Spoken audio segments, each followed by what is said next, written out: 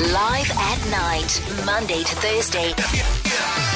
Put your hands together. 6 to 10 on 5FM. It's time for us to get into our trending chat. Stigma surrounding addicts and addiction. Now, addiction can be a really difficult thing to deal with, and fighting the bad habits can be a lifelong journey. Now, the stigma that often surrounds addicts and addiction can make dealing with the addiction even more difficult. Drug, alcohol, and sex addiction bear the brunt of addiction stigma, and tonight we are highlighting those this evening. And I'm joined by Maritsa, clinical psychologist working at ARC Addiction Recovery. Hi, Maritsa. Thank you so much for always contributing in these insightful chats and allowing us to be a part of, to take a chunk of your time every time in the evening when we have these burning chats. Hi, Smash. Always a pleasure chatting to you guys. Now, I want to start with this. The prevalence of addiction stigma in your experience in our society. How bad is it? Or how rife is it? Smash, I think the stigma, and specifically in South Africa, is really, really bad. I think a lot of other places in the world are kind of ahead of us in that game, where I think in South Africa, they still very much this, I want to call it a moral view. And by that I mean that most people in South Africa still hold this idea that for addicts, it's somehow a choice to engage in these behaviors. And look, by saying that, I'm definitely not taking away all responsibility from the individual, but I think very few people understand that addiction is a legitimate disease, like depression or bipolar, or even some more biological diseases like heart disease, diabetes. The fact that it's not as simple as a decision that's made by the individual time and time again. It's unfortunately a lot more complicated than that. And I also think the way society portrays addicts is predominantly negative, you know.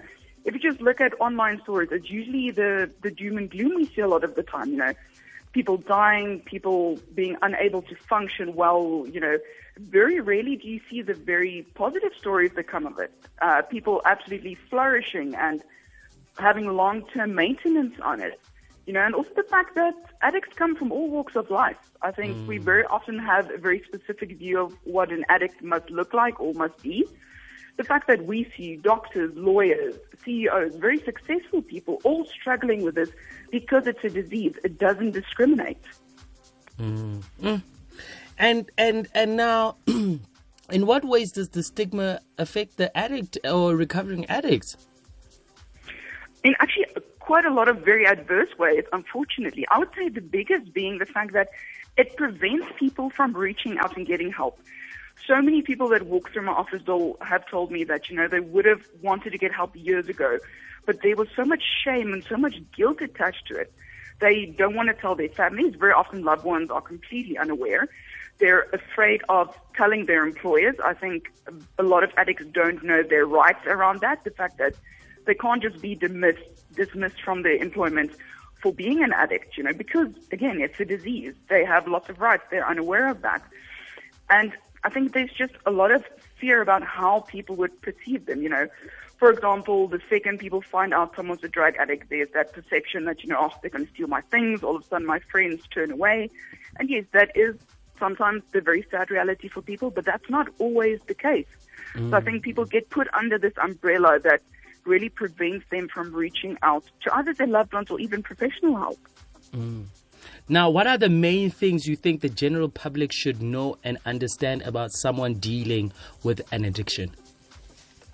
I would say, to me personally, the most important thing is understanding this idea of the disease model, the fact that this isn't a moral choice. When we look at addiction, and that's also why it's written up in the DSM, which is like our psychological and psychiatric handbook, is the fact that it has a massive biological component to it. There have been studies that prove that if either one of your parents is an addict, you have a 50 to 60% chance of inheriting that trait. That is massive, you know, that is a component you had absolutely no control over. Then, of course, there's the psychological component of it. Struggling with coping mechanisms, dealing with adverse life events. Then there's the third aspect, which is environmental. That's the other thing. Some people try very, very hard and they might be clean for a very long time, but then their environment, something happens there and it throws them back off.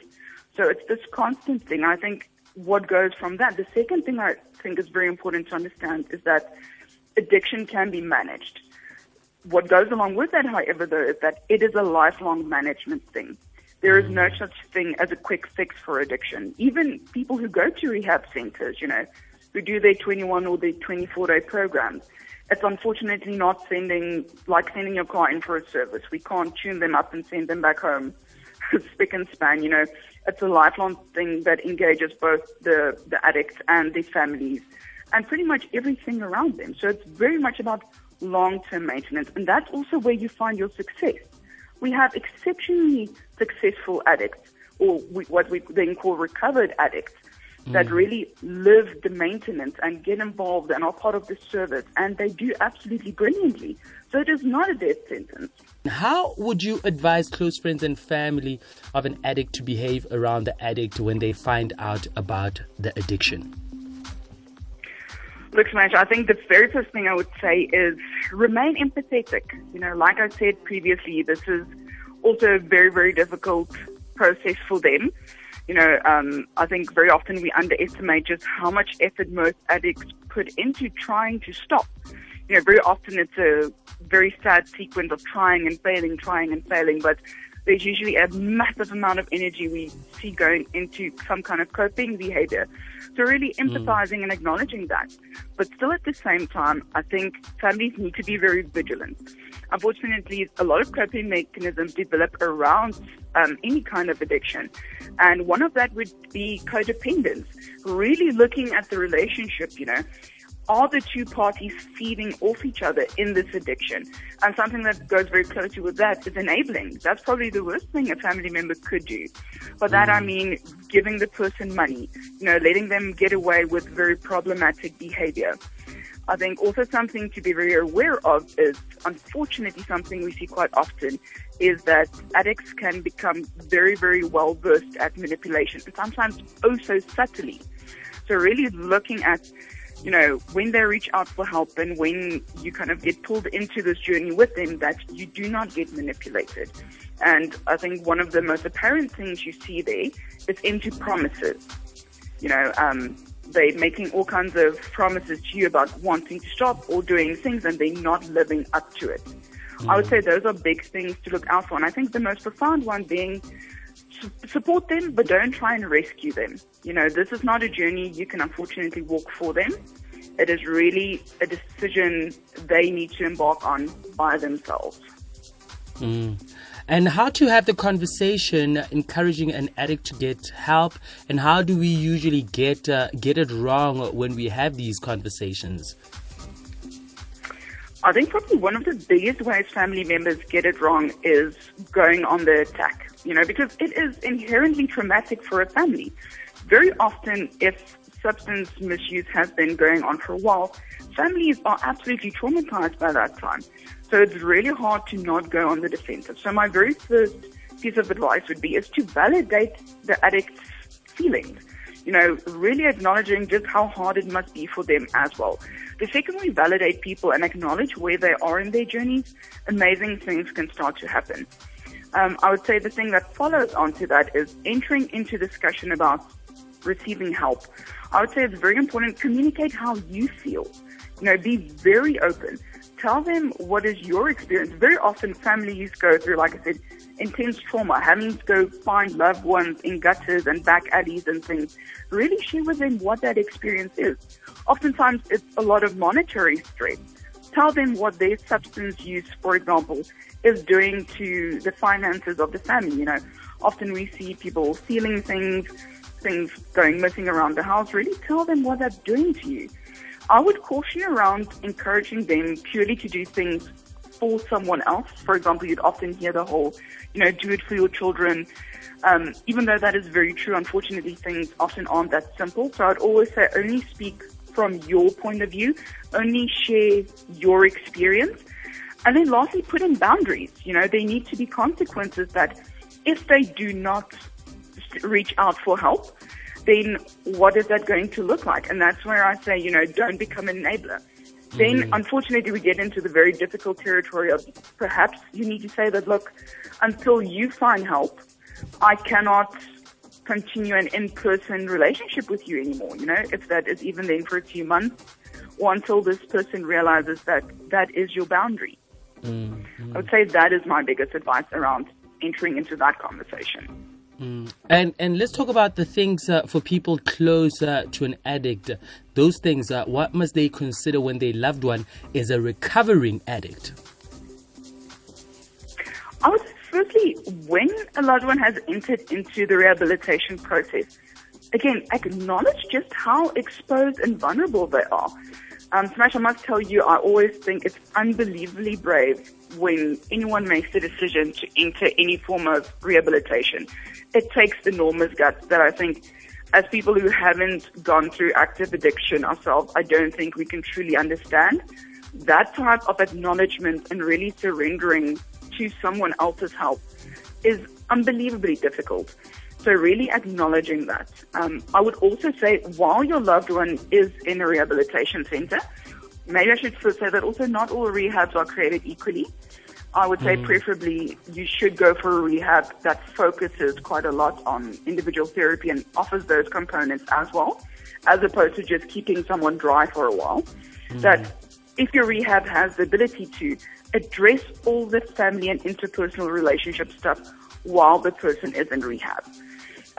Figure it out during your couple sessions, your family sessions. Don't leave that stuff till the person is back home. A rehab is a very safe, containing space. Make use of that. Really take advantage of everything the rehab will offer you. And then I think, as I mentioned earlier, just keeping in mind that this is a long-term process. There is a lot of management that goes into this once the person is home. Yes, and then also encouraging them. I think it's quite difficult for a lot of people to understand, especially, let's say it's a substance or an alcohol program. If the person goes into the 12 steps, really be understanding of the fact that they should attend meetings. They need to find a sponsor. And yes, that might mean a bit of time away from the family, but that is really for their long-term maintenance. Maritsa, thank you so much for... Yeah?